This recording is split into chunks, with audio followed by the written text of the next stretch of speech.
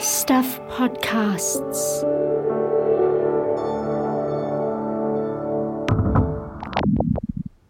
This episode of What's Wrong With You is sponsored by Every Human, an online platform selling life-changing adaptive clothing, footwear and lifestyle products. It's the home of the ultimate shopping experience for people with disabilities. Shop the range at everyhuman.com.au.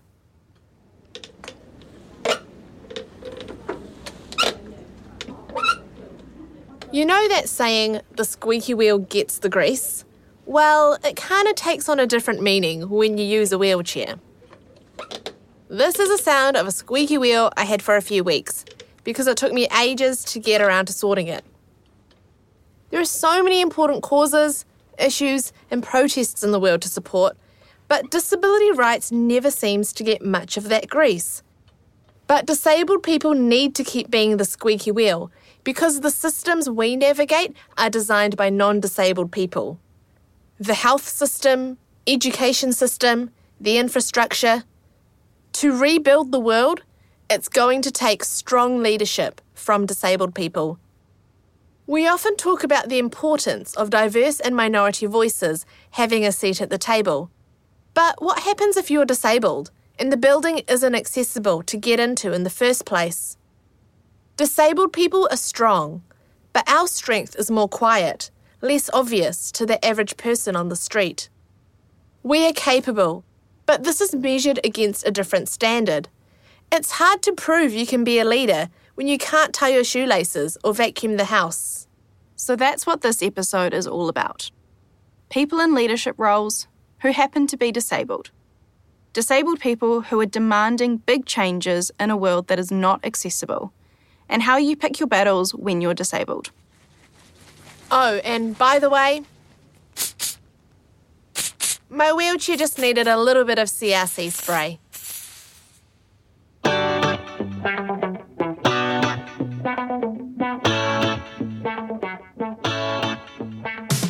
I'm Olivia Shivers. And I'm Rebecca Dubber. And you're listening to What's Wrong With You, a podcast about disability and what it's like living in a world that's not designed for you. We're talking about parenting when you're disabled, how to travel on a plane as a wheelchair user, and we discuss some of the big mysteries when you're disabled, like why people think essential oils will cure our disabilities.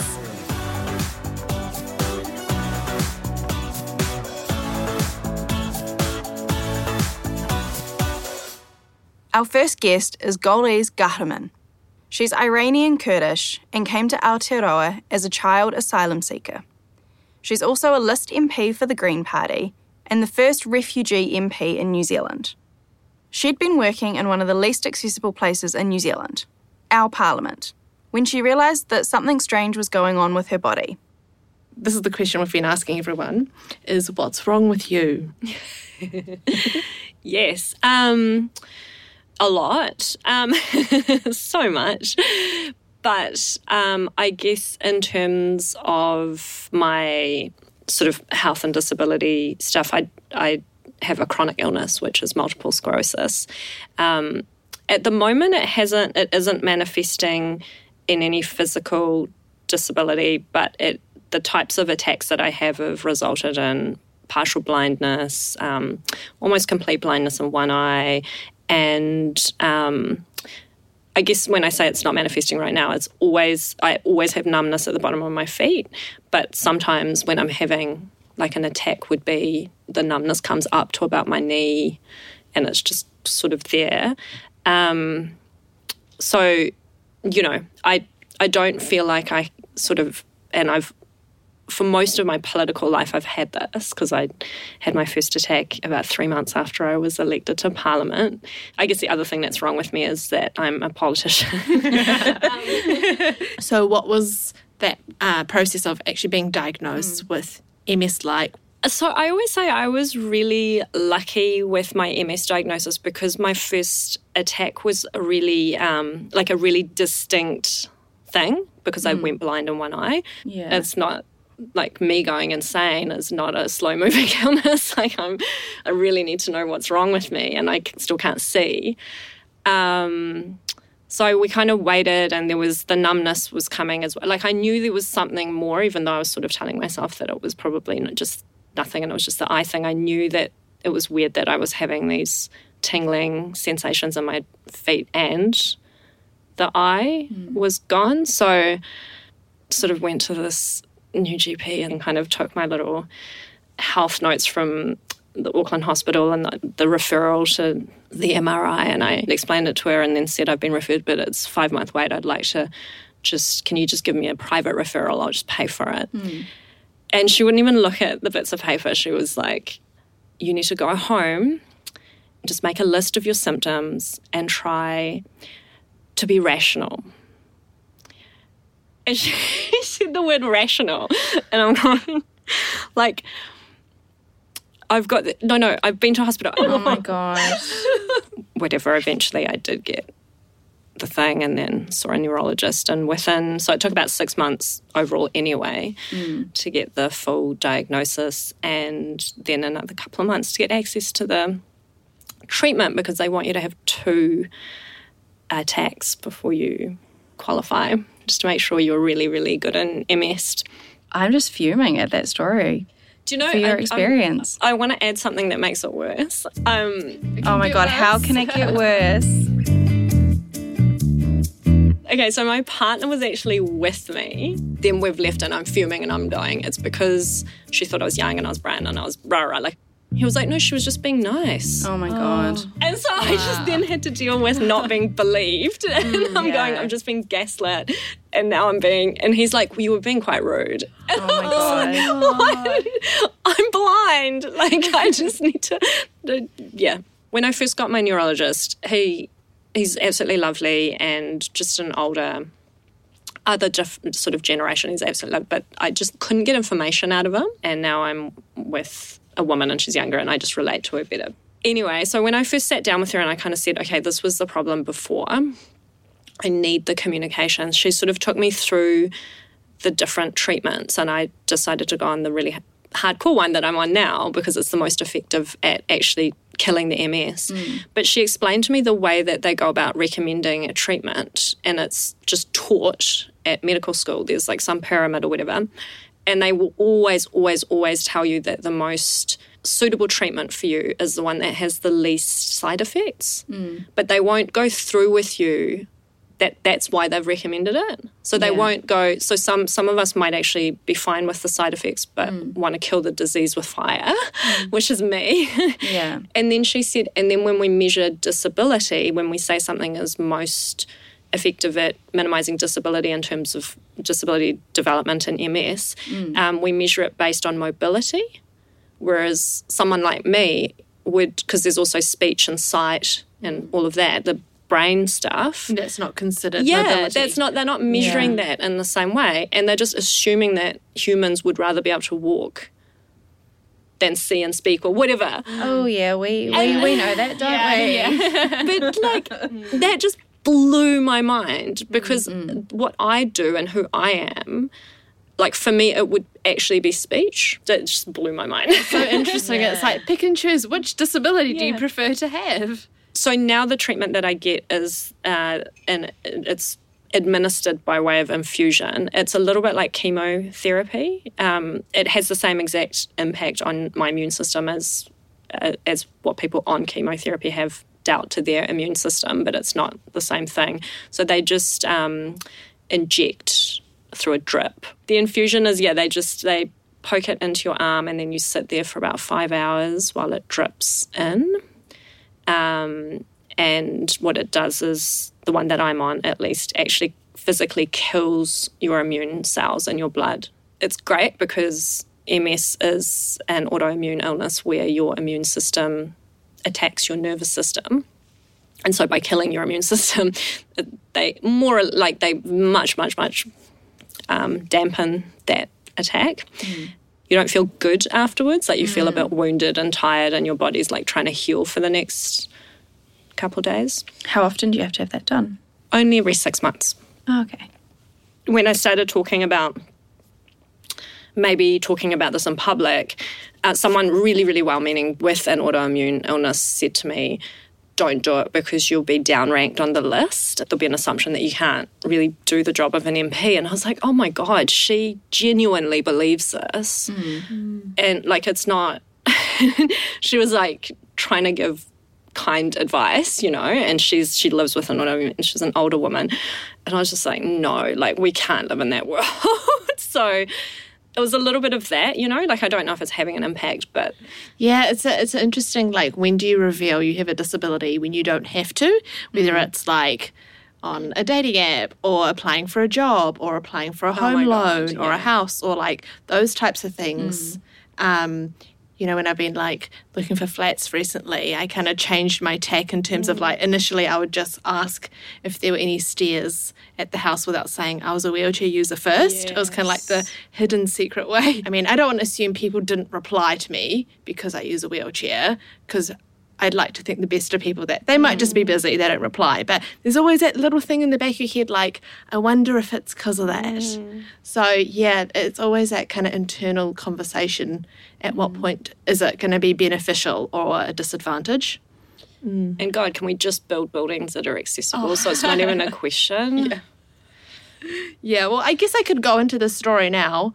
This is my looking for a flat story. Oh my God, I'm so angry already. I don't know if I want to share this though. It'll make you really angry. I've been looking for a flat since probably the beginning of this year, just looking on Trade Me and flatting websites and Facebook and things like that. And I guess for me, like one of the main things is finding somewhere accessible. And lots of like, no 2-story, no, there's like a massive staircase. There's a certain amount you can do to modify it, but anything more than say like 3 stairs is probably going to be a lot of effort. You're going to need some big ugly ramp outside, front of the house, especially when it's a rental, it's not as straightforward. So I was really close to moving into this flat, and the other flatmates were really lovely and happy to put in a ramp, and they'd kind of got it all good and signed off with the landlord, and I had organised it with ADHB, got the funding locked in, got some measurements and a really nice sketch, but because the house was on a shared driveway, they would have to put a ramp along the shared driveway, but we could make it really close to the house. So we did it as tight as possible, and the last thing to do was to get it signed off with the neighbours. So I went over and I had, my little sketch drawn out, and I went over, knocked, and to say, hi, I'm Olivia, I think I'm moving into the flat next door, and we will have to put in a ramp, but I just want to show you the sketch we've done, and it's just going to be 12 centimetres into the shared driveway. And the neighbours just wouldn't agree. And it was quite a traumatic experience, because the neighbour even got out a measuring tape to show me how big her car was. And so she's like killing the earth doesn't. Yeah, it was so upsetting. I drove home and like had a big cry, and I was like, okay, I think I'm going to give up. This is like too emotionally exhausting for me. I'm so sorry. And in the end, so I left it for a bit. But now I have moved into a new flat just last weekend. Amazing. And there's like no stairs, lovely flatmates. I haven't met the neighbours yet, but I'll give them some baking or something just to say hi. Like, it's really dehumanising to have to go and compete with the car. A quick update on my new neighbours. They are lovely. The other day, the older lady next door came over and gave me an apple, and she reminded me to stay warm because the weather's been getting cold outside. It was very sweet. Off the back of Olivia's experience of ableism, Golriz has had her fair share of being able-splained. That's when non-disabled people give unwanted and often patronising advice to disabled people. Oh my God. The people who want to treat MS with vitamins, there's a lot of them. Really? And there's or essential oils. Have you had that one? Yes, I've had essential oils sent to me. Because of the MS or not? No, because of the MS. Okay. Yeah, we're not just talking about all the stuff that I've had sent to me. But it's a lot of vitamin B people. Okay. Yeah, who want to like sit down and be like, have you thought about taking vitamin B tablets? And you'd be like, I get it injected. Yeah, and I'm like way ahead of you. Totally. It's not like, But someone actually said to me, listen, I've said this before to someone with MS and they got really angry. So don't get angry, and it's like someone already probably slapped you, but like they still said it, the vitamin B thing. Looking at the future, what does your future with MS look like? If I sit down and think about how much is unknown about what my future looks like, then yeah, there is definitely fear. It's that thing of I don't know what it's going to look like. And I think we don't talk about this enough, but there's obviously huge mental health challenges that comes with disability, from the stress of trying to find a home to being treated in a dehumanising way, to not knowing what the advancement of your disability looks like, because a lot of us have that as well on the horizon. Yeah, so for me it's pretty much unknown. What I do know is that like stress and tiredness advance MS. So do you think since your diagnosis, like how has your lifestyle changed to manage that? Probably not enough. What was quite nice was that everyone went into lockdown and started washing their hands. Like, it's really nice that everyone started washing their hands, because apparently no one was. Like, I don't know what people Not for were doing. 20 seconds at least. Yeah. So that's quite good. I probably do try and rest more, but I definitely haven't changed my lifestyle enough. So the rest and avoiding stress is the thing. And then there's only two other things that proper clinical trials have shown help your brain cells regenerate. Vitamin B? No. Oh my God, it's not even vitamin B. It's another really annoying one and a really weird one. So the really annoying one is exercise, and the other one is sunlight. And it's not vitamin D, it's the light.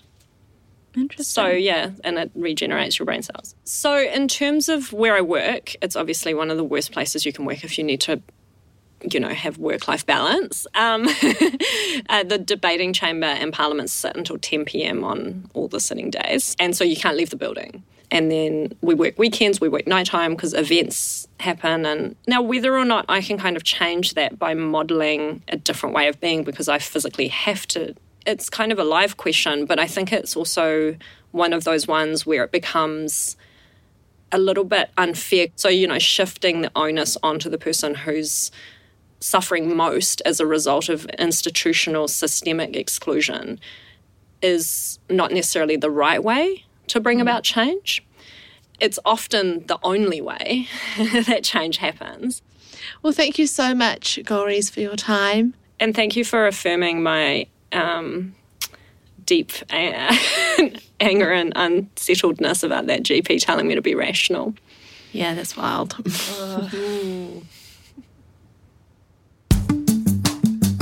The age-old saying is, if you can see it, you can be it. But it's not that easy for disabled people because there are systematic barriers preventing our inclusion. How are we supposed to lean in if we can't even get in the building? And just because I see a disabled person doing something, it doesn't mean I can too. All our experiences and abilities are so different. That's why every human's accessible options are so important. Because when you feel confident and enabled, you are better equipped to tackle what's in front of you. There is a leader at every level, and with every human, you can find options that make you feel like the leader you are.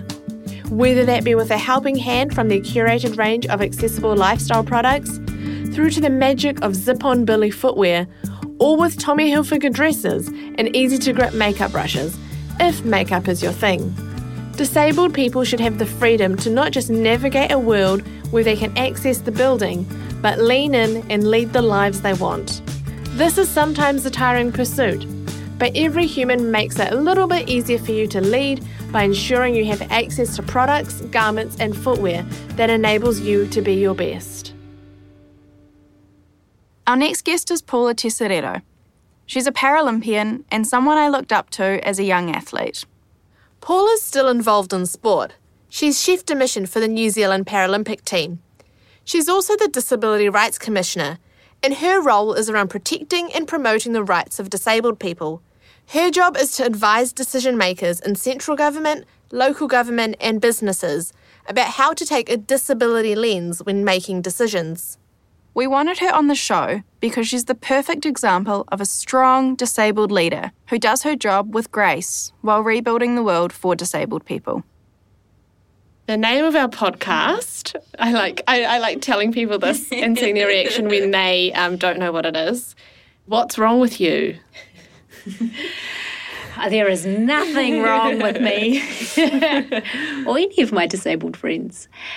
So my impairment is I'm an amputee, and on one side of so my left leg is prosthetic leg, and my right leg below the knee, sort of the muscles are wasted and it doesn't have a functioning ankle. And I'm missing a few fingers. 10 fingers are about overrated. So that's the nature of my impairment, but definitely nothing wrong with me. Yeah.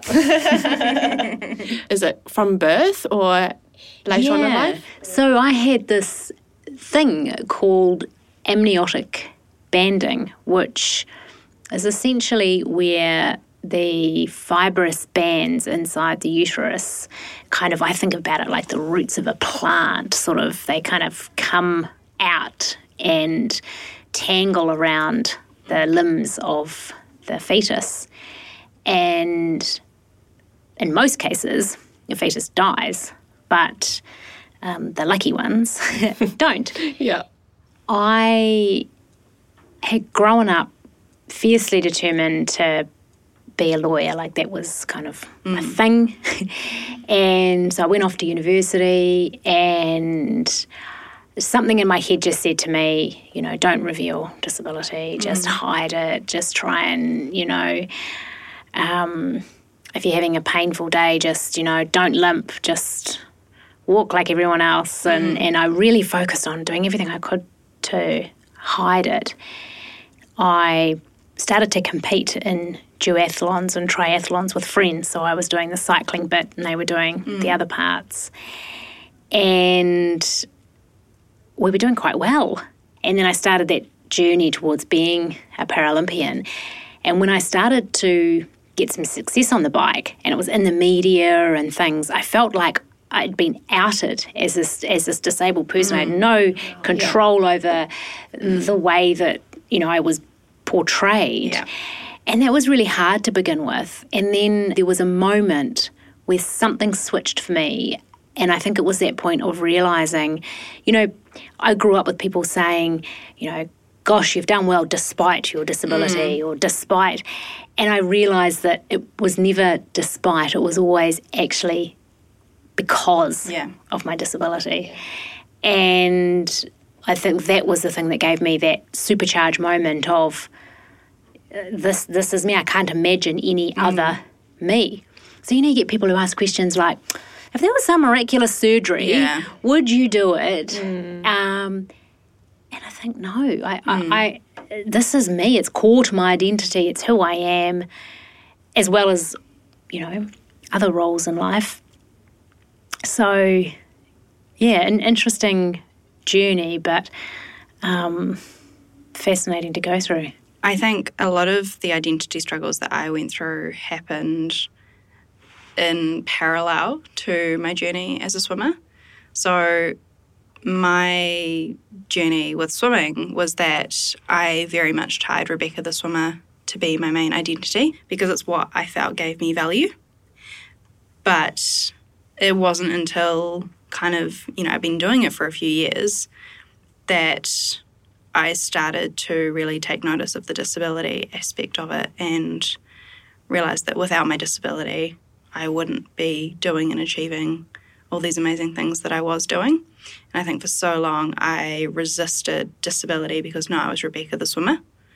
And then I think it was leading into Rio, the Rio Paralympics, that I almost had this switch went off. And it was like, okay, no, like I can embrace the disability stuff too. And, you know, I'm really proud to be a Paralympian and everything that encompasses. Now you are the Disability Rights Commissioner. You know, you're so emotionally invested in your work and having a disability yourself. How do you take care of yourself or balance that? It's a really good question. I don't think I've nailed it. It is really challenging. So, I feel a sense of really overwhelming responsibility and accountability to change things. And in a way, it's completely unrealistic to expect one person can do that. There are disability champions in New Zealand who have really, helped shift the dial. We've all got to try and keep shifting that dial. That emotional investment does take its toll. I think for me, the important things that do sort of help me keep my well-being sort of on target is, do still ride my bike. So that's really important for me. And spending time with, the kids and Pete and wider family. And, it's one of those roles that's hard to switch off from, though, because you do it all day and then you manage your own impairment. And it is just, it's 24/7. Yeah. Yeah. And it's exhausting, but it's a privilege too. So I haven't nailed it. Yeah. I certainly haven't nailed it. But even just yesterday, now that I've kind of moved into a new flat, I'm trying to get a support worker to help doing some things that I can't do. And I can understand why there is quite a thorough assessment process, because I don't want people to take advantage of, getting funding when they aren't allowed it, or, that type of thing. The lady was so lovely and she was doing her job, but even just that process, I met this lady, and straight into all these really personal questions about am I okay shaving my legs by myself? Can I get changed by myself? And how do I manage my period every month? Quite intrusive. Yeah. And I know that other people do need help with that type of thing, but even for me, I was quite taken aback that I was having to share all this with a stranger in order just to get a cleaner to help me, It's a tricky balance, isn't it? Because, I hear what you say about, a system of public money somehow has to have some accountability built in. But at the end of the day, it shouldn't be that actually, disabled people have to go into the nth degree of our lives to explain that. There should be a certain degree of, this is what I need, and I know what I need because I'm the person who lives with this impairment. And getting to that stage where you don't have to sell your soul and share such personal information, and particularly on a repetitive basis. You think if you tell the story once, okay, but beyond that, then, I just, these stories, I hear too many of them. It's like this is our lives. Now, despite Paula having a very senior role and responsibility in New Zealand as the Disability Rights Commissioner, she's still not free from ableism and patronising comments. I'm the queen of stories of being able-splained to. I had been out for a ride on my bike, been mountain biking, and I'd sort of come off the track and I was just slowly pedalling along the road home. And I saw this lady who was on the same side of the road but walking towards me. She's about 100 metres away. Anyway, I was wearing shorts, so it was plainly visible that I had prosthetic leg. And this woman stopped. She started clapping and she said, "Oh, well done." Oh my gosh. And I was so taken. I thought, oh my gosh. And it's really interesting because that really offended me. That one really offended me. Becs and I just cringing. We're literally got our hands up to our face right now. Yeah, that was really unique. And my other favourite one, I was shopping and everything happens when you're at the supermarket or at the mall. It's always these. And anyway, I went into this clothing shop and I tried on this jumpsuit thing that was shorts. So shorts at the bottom, kind of T-shirt on the top, but it was all joined. And I thought, I wonder if I could pull that off. So it was summer, right? So it was hot. Yeah. So I put it on, and they didn't have a mirror inside the dressing room, so you have to come out, that's right, weird. and look at the big one. So I come out, and I'm having a look, and the shop assistant lady comes over, and she looks, and then she sort of looks sideways, and then she turns her neck the other way, and she goes, do you normally wear shorts? No. So I'm wanting to just crawl into the ground at this moment, but I was very proud of my comeback. So I went into the changing room thinking, I just want to just hide in here. But I thought, no, girl, be strong. So I put my head around the curtain and I said, oh, excuse me, do you have any mini skirts? So I shouldn't clap. I'll clap for that. We'll clap for that. That's way better. Yeah. I was like, An example I like to share with people, even just the difference in access between resources between ACC and Ministry of Health. I've got an old workmate. She's a wheelchair user. She's got a spinal cord injury, and she was wanting to get a ramp, like a portable ramp, into her house. So the OT came over and showed her these 2 pamphlets saying, like, what kind of ramp would you like? None of them were quite what she would need. And then she mentioned her spinal cord injury and being on ACC. Then the OT was like, oh, sorry, I didn't realise that. Gets out a massive booklet, flicks through all the pages and is like, which one would you like? That was a beautiful example, actually, which I hear variations of all too often. Those inequitable outcomes, in my view, are not acceptable. It shouldn't matter how you become disabled. The fact is you are, and the level of assistance should be far more equal.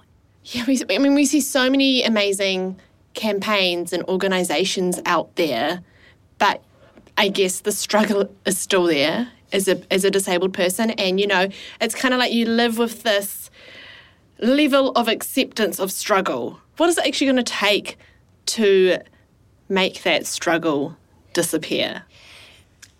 Oh God, you guys will have great ideas in response to that question. I think from my perspective, we do actually need to be really loud. I think we've been a community where for periods of time, not always, because we've had some really staunch advocates, in years gone by, but I think we've had moments where we've almost become a little grateful for any positive change. And so I think our own expectations and aspirations of what life in New Zealand should look like for disabled people, we need to have those set really high, and we need to all be talking about that. And I think we do need to be loud. There shouldn't be much debate about ultimately what we want, which is full dignified lives, living life in the way that everyone else lives life. So I think us all actually getting a bit louder is important, because actually, sadly, often the loudest do get listened to. And so I think we've, podcasts like this, people really talking out and talking loudly and demanding better. If we want to be this New Zealand that we think we can be, much more socially inclusive and diverse, then we have to talk about disability. Thank you for listening to What's Wrong With You. In the next episode...